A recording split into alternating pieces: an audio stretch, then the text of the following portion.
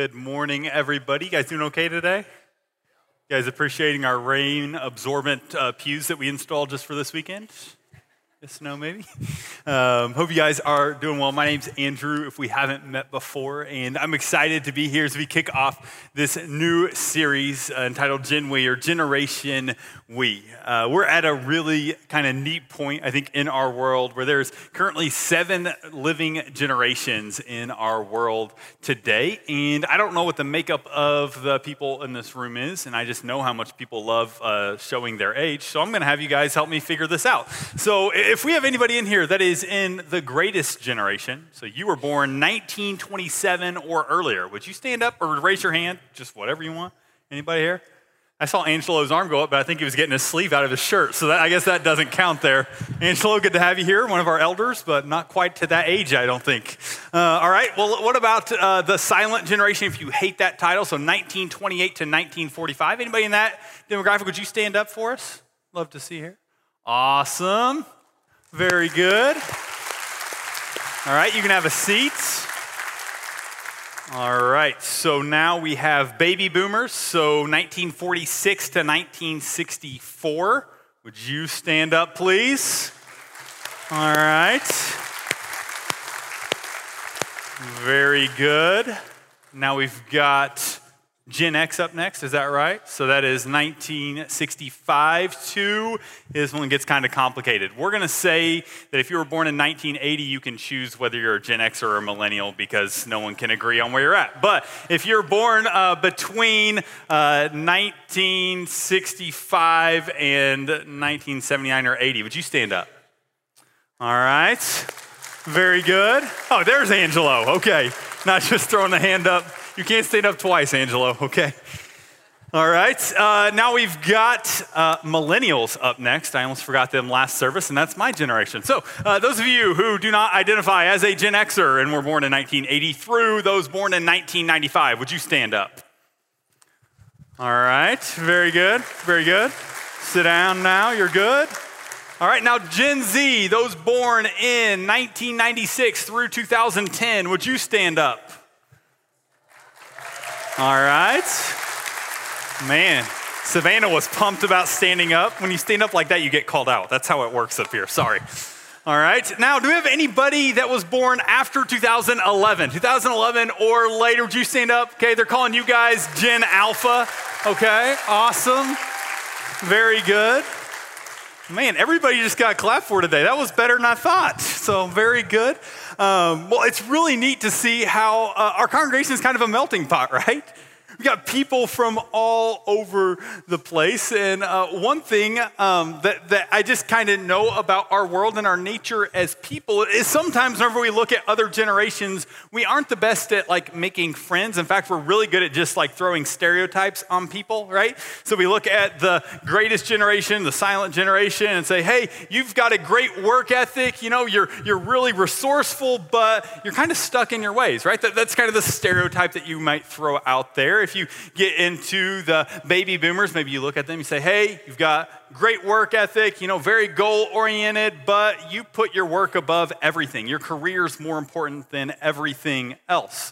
You look at Gen Xers, and sometimes the piece there is, well, they're very flexible. They have a good value on a life-work balance, but they're pretty cynical because their parents forgot about them, right? And they're still blaming their parents for that. So it's Gen Xers. We got our millennials here, and millennials, obviously we're adventurous, we're well-educated, we're global-minded, but we've also been called lazy occasionally. We've been called some other things like obsessed with avocado toast, which is more offensive than lazy in my mind, but we won't go any further there. Gen Z, you look at Gen Z and say, hey, you guys are like starting your career path. You look like you're really goal-oriented. You're really focused on where you want to go. You're really motivated, but you're also always on your phone, always distracted, and you're lazy because your phone does everything for you, right? So these are stereotypes we throw on people. This is not Andrew Bondurant's analysis of generation. This is Andrew Bondurant saying, this is what generations often say about one another. We find ways to maybe have some differences and highlight those differences differences, but sometimes I think those differences that people observe, they kind of like populate out of people's experiences and how those shape us. Because we all have experiences. Every generation has experiences. In fact, that's how a lot of sociologists try to determine different generations and when those would be marked, right? So that's how that works. The reason that millennials is normally cut off there at 1995 is that the first big event that a lot of them remember is 9/11. So those born after 95 aren't very likely to remember that because they were younger. But millennials, all these different things, people block out generations based upon experiences. And if you look at different generations, another thing you know is that people oftentimes have these thoughts about how they are going to pass on something to the next generation. They've got big goals maybe for the next generation, but if you look at the way things often work out, oftentimes what people want to happen in the next generation doesn't always happen, right? Anybody here look at maybe the generation in front of you and say, oh, I had bigger hopes for you guys. You kind of let me down. Maybe you're looking at me and my generation. If so, still love you. That's okay. But this isn't something that's necessarily new. This whole generational divide, or even this challenge of passing what we want from one generation to another. It's something that's been true throughout history. And to help us see this, I want us to turn to the book of Joshua, chapter 24. So if you have your Bibles, turn to Joshua, chapter 24. Joshua 24. As you're turning there, just kind of get us caught up on this to help us look at this. This is a story of the people of Israel. People of Israel were delivered out of slavery. God kind of set them free, brought them out of slavery, but the generation that was brought out of slavery that experienced God's goodness in this powerful way, they were a people that, well, at the same time as they were being led out, they also really struggled to continue to trust God, even though they'd seen God do really powerful things. So because of this decision that this generation made, they end up being stuck in the wilderness for 40 years. That generation impacts the next generation. That next generation is then formed in those 40 years in the wilderness. This kind of takes us from Exodus to Deuteronomy. And then Deuteronomy has this moment where God calls the entire nation back together. And through Moses, he gives them this charge. He kind of charges them, hey, you need to commit yourself to my ways. You need to commit yourself to what I am about. And in this moment, God then sends his people into the land he promised them to conquer, that land with a new leader by the name of Joshua. So that brings us to the book of Joshua. Joshua contains the story of how the nation of Israel kind of took this land that God had promised to give them. And there are many moments where the people of Israel struggle, where they struggle to continue to trust God. But in the end, they've been brought into this land. God has given them this land. He's given it into their hands. And we have this moment at the end of Joshua 24 that's pretty well known. But we're going to jump in verse 14. It says, now, this is Joshua talking to the nation of Israel. He says, now fear the Lord and serve him with all faithfulness. Throw away the gods your ancestors worshiped beyond the Euphrates River and in Egypt, and serve the Lord. But if serving the Lord seems undesirable to you, then choose for yourselves this day whom you will serve.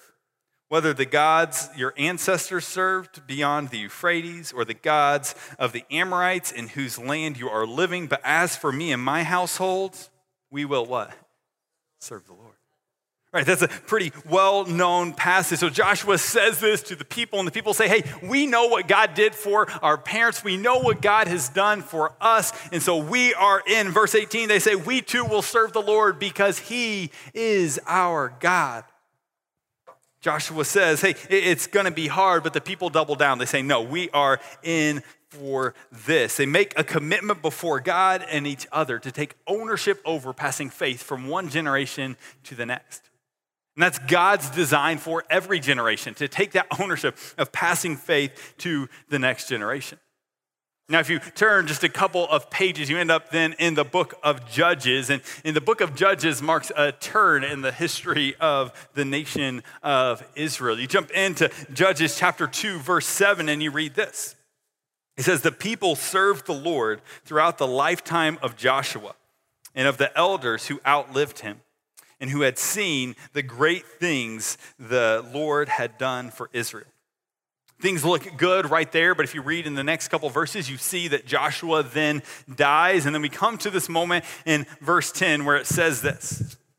It says, after the whole generation had been gathered to their ancestors, that's a nice way of saying after that generation died, another generation grew up who knew neither the Lord nor what the Lord had done for Israel. Then the Israelites did evil in the eyes of the Lord and served Baals. Those are different gods. They forsook the Lord, the God of their ancestors who had brought them out of Egypt. They followed and worshiped various gods of the people around them. This verses there contain some devastating words. That whole idea that they knew neither the Lord nor what the Lord had done for his people is just kind of crushing whenever you think about that coming right after what Joshua and his generation had said that they were going to be all about. If you look throughout the book of Judges, you see that things just spiral from there. Joshua's generation lost the next generation, and the reason why we are starting this series today is that we too are losing the next generation. To help us understand this or maybe get a picture of this, I've got some people who are going to come help me out. I don't know who actually made it into the room. Come on up here. Yep, Val, you should lead the way. You did this last time. Okay, so there's 4. Is Asa in here? Asa, I talked to Asa. Great. And then someone texted me and said they weren't going to be here. Ava did. So who is going to be lucky number 6? All right, we've got Trevor Silent. Yes! He's no longer a high school student, but he can still stand up here with students. This is wonderful. All right. You guys want to, let's go to this side. This side would be wonderful. You look great today. That's a nice shirt. I couldn't pull it off. Good to see you. Okay, great. So, guys, sorry, hadn't seen each other today, had to greet each other. So, this is Val. Val is a senior. This is Jess. Jess is a freshman. Lexi is a sophomore. Janisha is a freshman. Asa is a sophomore. Great. And Trevor graduated a couple years ago, but he's helping us out because he's still part of this generation. But for the sake of this exercise, we are going to pretend that all of these people are high school seniors, okay? So, you guys got that in your head? We have high school seniors here. Wonderful. Okay, now what I need from you guys is I need 3 numbers between the numbers of 1 and 6. Go. 4 is the first one I heard. 2 and 6. 2, 4, 6. That's great. That's easy enough. So number 2, 4, and 6, you guys can go back to your seat. Thank you very much. You guys go on back. You guys are stuck right over here. Okay, so just a second ago, just make sure we're on the same page. We had how many people up here? 6. Now we have how many? 3. That is what percent of the number we had before? 50%, right? I heard someone say 60, but we're at 50%, okay? 50% of what we just had up here. Now, what we know from research is that if you look at students who are engaged with church all the way up through their senior year of high school, we know that 50% of them, they end up back in the church like our friends just did, but another 50%, they end up walking away from their faith. And so the question we have to wrestle through as a church is we have to ask the question, are we okay looking over here and saying, Val, Lexi, Asa, you guys are great and all, but we batted 500 and that's Hall of Fame numbers, okay? So like we're okay with hitting 50% here. That's pretty good in baseball, so it's gonna be good enough for us with the next generation. Are we good with that as a church? No. And we can't be okay with that. See, I want us to be able to look at these 3 and say, hey, we are going to continue to walk with you. We're going to continue to pour into you no matter what happens. We've got to take ownership of this as a church if we're going to see this change. Thank you, guys. You can go back to your seat. Go ahead and give them a round of applause.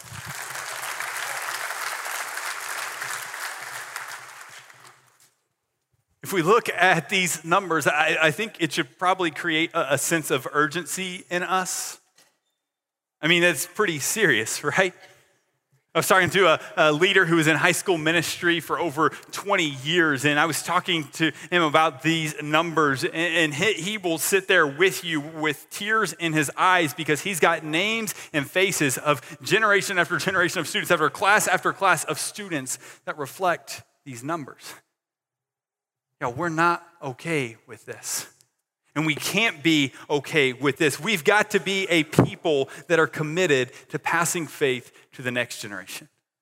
Our elders identify this as a priority for the year of 2022 with kids, youth, and families. And so this series is just one of the steps we are taking in this. But this series is actually going to end in a moment on April 10th where we have a moment we're just going to call Commitment Sunday, where we're coming together as a church. And what we're doing as a church is we're telling God and each other that we are in it for the next generation. We are taking ownership over this. We are committed to doing our part to see God turn the tide in what's been happening in our churches. I was thinking about this over the last week, and I was really grateful just to reflect on my own life and to think about the impact that my parents and my older siblings had on my life. But I was also struck just by the number of people that came to mind that invested in me, that didn't have to invest in me, that weren't legally responsible for me. I thought about Miss Tonda, who was my nursery teacher whenever I was little. Someone asked me, do you actually remember her teaching nursery? She was like next level on flannel graph, so I at least remember some of that. I don't remember much else, but I remember that. But what I remember most about Miss Tonda is that Miss Tonda still loves me to this day. If I go back to my home church today, Miss Tonda still invested in me as a person. Her and her husband, they had grown kids, but what they actually would do is they opened up their farm. They had 70 acres. They would let my mom come there and just let the younger siblings that were still around just kind of run around like crazy while my mom could get some breath of fresh air, probably be encouraged by Tonda. So they were a people that provided warm spaces for us, that let us know that we belong. I remember in middle school, there was a guy named Andrew who came to a local college, and I've talked about him before, but he invested in me whenever I was a really annoying middle school student. And whenever I say really annoying middle school student, I'm not saying anything about middle school students. I'm saying a lot about Andrew Bondurant as a middle school student, just to be clear. He chose to let me stick around him, continue to invest in me. And then that relationship grew to where he got married the next year. He and his wife let me in their home. A few years later, I went and I interned under him, and I got to see him and his wife parent young kids while they were expecting their second kids. I got to see how they worked together and how they worked against each other and how all of those things happen in marriage and what that looks like. And I am so grateful for the investment that they made when they didn't have to. I think about people like Rebecca, who was another student at the school that I went to that is single to this day, but she took her life and she actually poured it into us. She was like a big sibling to me and my siblings. She was like an older sister to us. I think about Martha, who was my best friend's mom, who I think like Martha and my mom's prayers together is the only reason why I'm still living today, probably, making it through high school. But I think about all these different people that chose to invest in me, that chose to take ownership over passing on the faith that they possessed. And I am just incredibly grateful. And we as a church here want to see this be something that is a reality for each and every student that walks through our doors. Now, as we've thought about this series over the last 5 months or so since it got put onto the calendar, we've been drawn many times to that Psalm 145, which we read earlier. So this is going to go up on the screens here in a second. If you have your Bibles, you can turn there with me. But we read the first 9 verses earlier, and I just want to pull out some major points there as we think about this idea of passing faith on. It starts out with this idea of great is the Lord and most worthy to be praised. The psalm starts out by putting a magnifying glass on how great God is and how worthy God is. And it's just a natural transition for the psalmist to go from highlighting how great God is to saying this, to saying one generation commends your works to another. You see, whenever we see how great God is, one of the things we're committed to is passing that on to the next generation. I love the pictures that the author uses here to highlight the ways this happens. It says, hey, this generation, they tell the next generation of your mighty acts. They speak of the glorious splendor of your majesty. They tell of the power of your awesome deeds. They celebrate your abundant goodness and joyfully sing of your righteousness. These are all different ways that the psalmist is highlighting that faith is passed from one generation to the next. Through telling, through speaking, through celebrating, through singing, all of these ways, all of these things that we do as a people are ways that faith is passed from one generation to the next. We didn't finish out that psalm. I'm going to jump down into verse 10 here to read just the bottom of it. It says, all your works praise you, Lord. Your faithful people extol you. They tell of the glory of your kingdom and speak of your might, so that all people may know of your mighty acts and the glorious splendor of your kingdom. Your kingdom is an everlasting kingdom, and your dominion endures through all generations. So in this psalm, we see a couple of things. One, that God is great and he's worthy to be commended to the next generation. And two, that God is on the throne today and he has been for every generation past and will be for every generation in the future. So whenever we think about passing faith from one generation to the next, we must get this picture about the fact that we do this in large part because God is worthy of it and because God is reigning as king. This is our motivation to do this so that the next generation, the generation after that, can recognize just how great God is and experience the goodness of living under him as our king. Now, next week, we are going to have King's Kids up here leading worship with us. It's a group of elementary students. I was thinking about this passage this week and this idea we're talking about. And the thing that just kind of bubbled up is this whole idea of like, we want to look at these people next week, have them help lead us in worship, but we want to see these same kids leading as worshipers in 10 years, in 20 years, in 30 years, in 40 years. We don't want that to be just some memory in the past of, oh yeah, wasn't it cute whenever you got on stage and led worship? No, we want this to be something that shapes them and forms them for years to come. Now, Phil and Diane Comer wrote a book called Raising Passionate Jesus Followers. And in it, they wrote about what it looks like whenever faith is passed from one generation to the next generation. And first, they kind of talk about why it is that sometimes doesn't happen. In there, they talked about how oftentimes in communities of faith, there will be a first generation that has an experience of God that changes everything. People have an encounter with God and that changes their life. But then the next generation after them, that second generation, what often happens is that generation will know God, but they won't experience God. They'll know about God, but they won't have a personal encounter with him. Which leads to the third generation after them being a generation that neither knows God nor experiences God. That's the picture we saw in the book of Judges, right? That's what happens from Joshua to Judges. You have this nation that experienced God. You have this people that have experienced all these great things in this generation, and then you end up with a generation following them who neither knows God nor experiences him. So what is God's plan maybe to reverse this?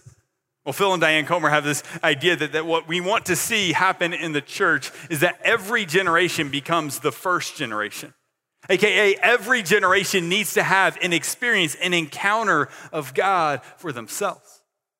I remember sitting in this room about 10 years ago whenever Ken Idleman was our senior pastor. I was sitting like right where Tycho's at, right over here on a Saturday night. Sorry, Tycho, you were just right where I was sitting in that area. Good to see you. But I was sitting right over there. I remember Ken Idleman making this statement that has stuck with me ever since that illustrates this too. I've heard other people use this since, but he said this statement that God doesn't have grandchildren, but only children. God doesn't have grandchildren. No, every single person must experience life with God as Father, being his child. It's not something that you're grandfathered into. It's something that is passed from one generation to the next. But it's not like God has these kids that just get grandfathered in. No, each and every generation must have an encounter with God. This is what we mean whenever we say that we want to see each generation be the first generation. And I love this statement from Phil and Diane Comer as they kind of wrap up this section of their book. They say this, they say, we want our kids to not only profess a faith, but to actually possess a real faith. Y'all, we are rallying around this idea. We want to be a church where kids not only profess a faith, but possess a real faith. Not only that, but we want each and every person in this room to be a person who not only professes a faith with their mouth, but actually possesses a real faith that changes how you live day in and day out. God has called us to be a people who pass on faith, a real faith, from one generation to the next. Now, Deuteronomy chapter 6 kind of gives us a picture of God's design for this, for the nation of Israel. And we are going to be in this passage pretty much every week throughout this series. So I'm just going to touch on something here really quick as we jump in. But hope you'll get comfortable with this passage. I encourage you, maybe read this a couple times a week just before you come in. But Deuteronomy chapter 6, we're going to start in verse 4. It says this. It says, "Hear, O Israel, the Lord our God, the Lord is one. Love the Lord your God with all your heart and with all your soul and with all your strength. These commandments that I give you today are to be on your hearts. Impress them on your children. Talk about them when you sit at home and when you walk along the road, when you lie down and when you get up. Tie them as symbols on your hands and bind them on your foreheads. Write them on the door frames of your houses and on your gates." Now, this passage here is often called the Shema, and Shema is just the first word there that is translated as hear. And what does it say here? Who is it that's supposed to hear the words that God is saying? Hear, oh, Jeremy, help me out here. You say this all the time, okay? Hear, O Israel, right? Israel, it is for the whole nation here. This is not something that's just for any one person. This is for the people to come together under. Hear, O Israel. And what is it that they're supposed to hear? What is it that they're supposed to listen to? What are they supposed to obey? They're supposed to know the reality of who God is. They're supposed to know that the Lord is God, the Lord is one, and then they are to love the Lord their God with all their heart, with all their soul, with all their strength. This is a picture of these people being a people who hear God's voice and run after him with all that they are. This was God's call to the entire nation. This wasn't just a call to a single family. We are called as a congregation here at Crossroads. I think we could insert ourselves there. We are called together to be a people who love God with all we are. But there is a special call here for parents as well. This passage as a whole is a congregational call, but there's a special role for parents to play. You see this pop up in verse 7 as it says to impress these commands on your children. Parents are charged with the task day in and day out of teaching their children who God is and how to obey what God has laid before us. There's an expectation of this happening in the home when you rise, when you go, when you sit down, when you stand up. All those different pictures are pictures of this happening both inside the home and outside of the home. This is a call for parents to facilitate within their environments. But we need to remember that, again, this doesn't happen in a culture that reflects our exact culture today. We have a culture today that's very individualistic. We are very much focused on what I want, what impacts my family, what does this do for me, how does this impact me, what do I need to know from this? When the reality is this call right here was to a community that would see these families as being part of larger families, that would be part of a larger body that is called the people of Israel. The same is true for us. We should see ourselves, sure, as one piece of this, but we are connected to the rest. We can't just separate ourselves from everyone else in this room. We are in this together. And this congregational call means that we will commit to this as a people where we will see this pass from one generation to the next. I think that this picture in Deuteronomy 6 is a picture that's almost of what happens when Psalm 145 is lived out.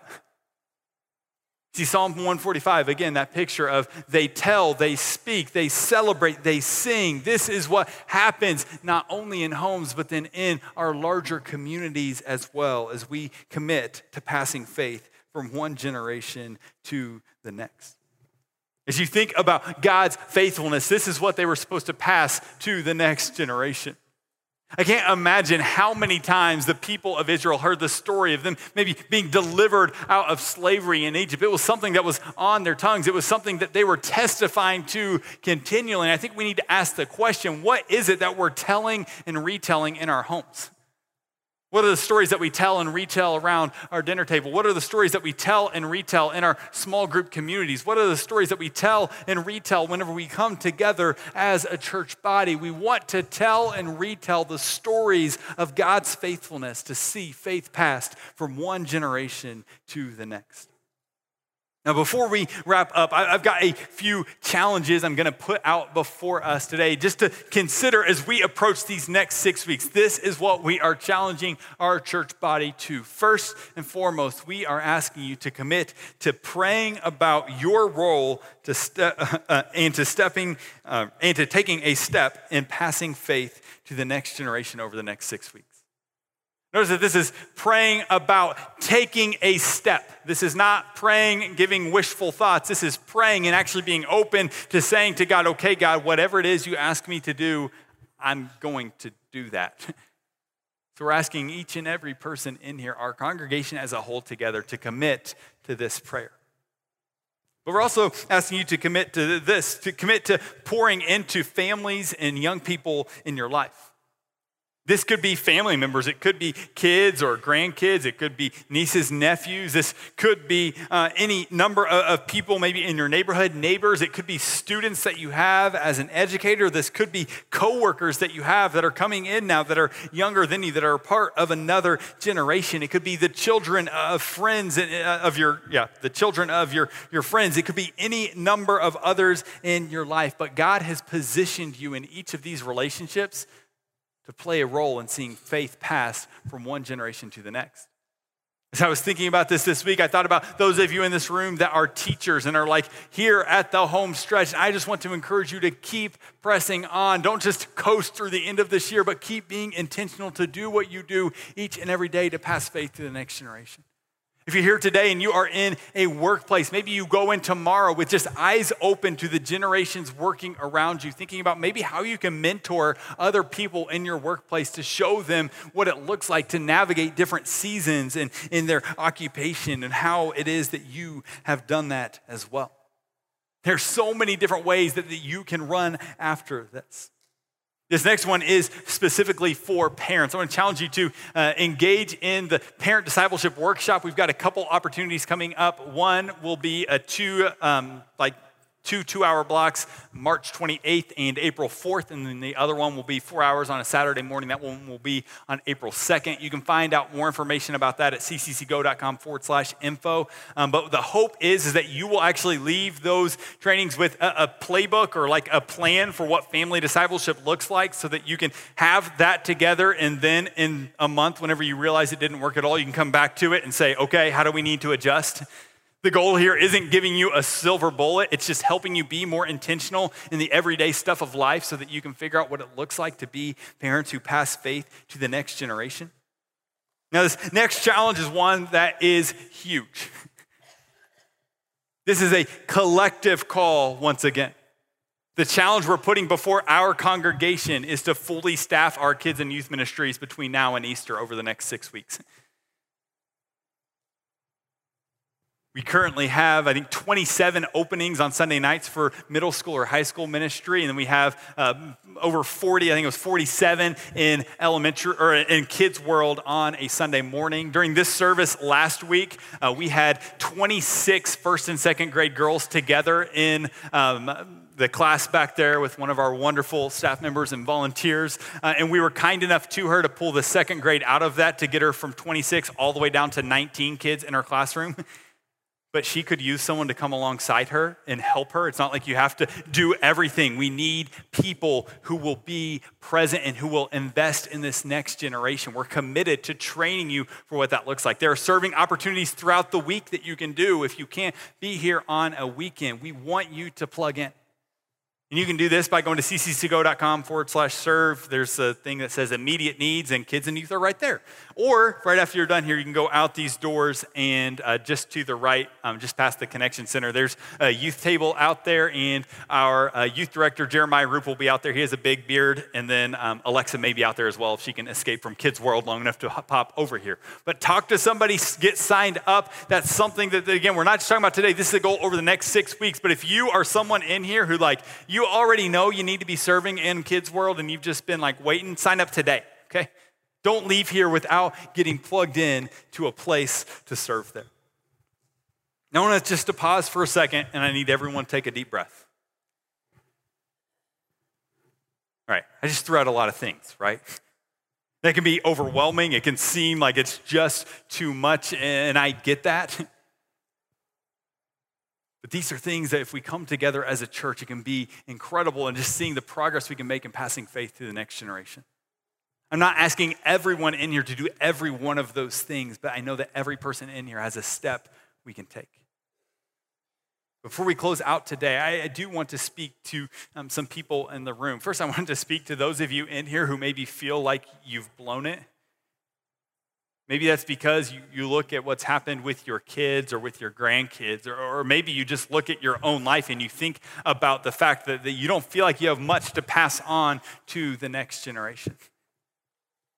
I just want you to know that we have a God that's in the business of redeeming stories, and he's really good at that.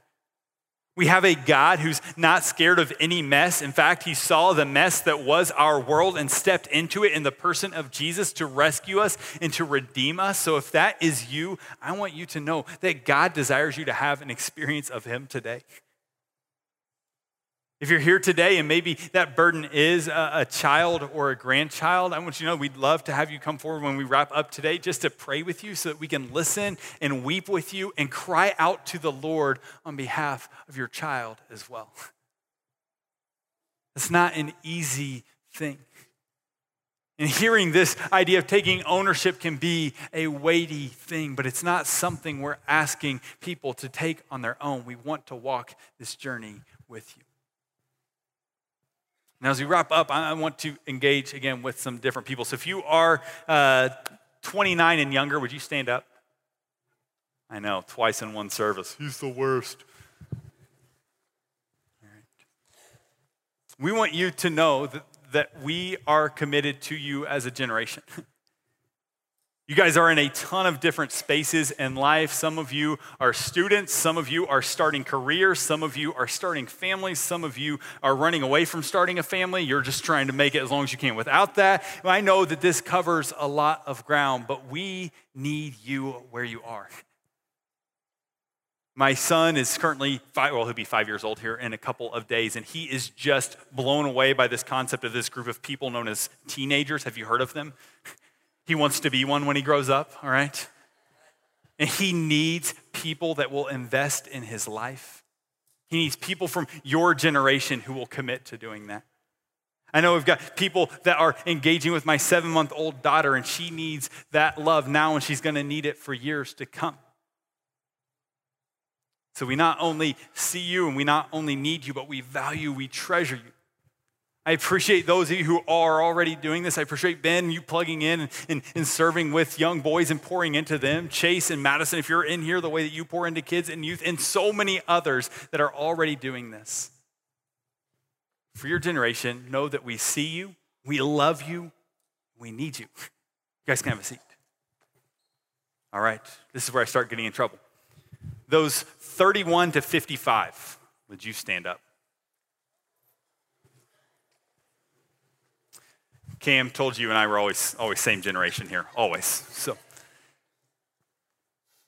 y'all, I know that you're probably in a space where you are like really tired for a number of reasons. That could be that like you're really tired because I've been preaching for a long time. It could also be that you're really tired because you've got young kids. It could also be that you're really tired because you're trying to figure out a way to get your nest emptied, okay? This covers a lot of ground, and I want you to know that we as a church are committed to you. We want to walk with you with whatever you're navigating, whether that is both spectrums of parenting there, or if that is like stuff going on in your career right now, an unexpected change in career, or any number of other things. We are committed to you, and we also need you. We need you to be committed to the next generation as well. We need you to be committed to the generation above you as well. We need you to pour yourselves into those around you, to shape and share what God has done in your life and to pass that on to the next generation. Thank you. You're good. Now, this is where I get in really big trouble because everybody says, why didn't you move that 5, 10, 15 years one way or another? But we're just going to go ahead and say it. 56 and older, go ahead and stand up. If you're upset, you can email me at pheller@cccgo.com or rking@cccgo.com. Either one of those will work. We love you guys, and we need you. Not only that, but we are committed to you as you're navigating life as well. Whether it's looking forward to retirement or you're like just enjoying retirement where you are today, we want to walk with you and figuring out how to do that faithfully as you continue to try to follow Jesus in the meantime. We want to find ways for you to plug in and serve. We want to find ways for you to enjoy the blessing of this life that God has given you. We want to keep pouring into you, and we also need you. As a parent of a young family, I'm just going to speak for myself right now. I need you investing in my kids.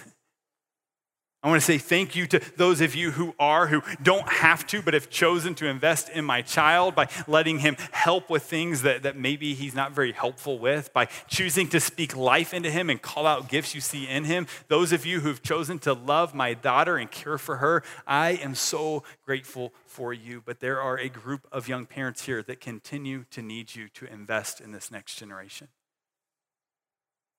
I can't speak about the value that you bring because of the life experience you have, because of the ways that you've seen God's faithfulness. And I don't want you to hold that. I want to see and leverage ways for you to pass that to the next generation. So we see you, we love you, we need you. You guys can stay standing. Everyone else stand up.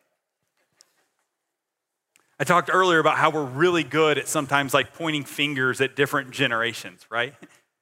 We're really good at looking at problems and saying, well, that's the millennials' fault, or okay, boomer, whatever. Yeah, I had to get that in there. You know, we can throw all those different things out. But this whole problem that we're facing today with what's going on with our young people, this isn't a millennial problem. It's not a Gen Z problem. It's not a baby boomer problem. It's not a Gen Xer problem. It's not any generation's problem, but this is a we-us problem. And it's going to take we/us solutions, okay? So what we're doing in this series is we're saying that each and every person you see, that you look around and see today, we are coming together to say that we are going to be a new generation. Generation we, who is saying that this is not going to be someone else's problem, this is going to be our problem. This is not going to be a solution I look to someone else to take care of. This is going to be a solution I am a part of. This is what we're inviting you into as a church today. Let's pray together, and then we're going to have a baptism. Father, we thank you so much for your love and your grace. I thank you for your goodness. I thank you for the way you've shown yourself faithful each and every generation throughout history. God, I pray right now that you would help us to see the ways that you have given us opportunities to pass faith to the next generation, or maybe even pass it ahead to the generation above us. God, we trust you with this series. We trust you with what you want to do in our lives. We want to say yes. It's in Jesus' name we pray. Amen.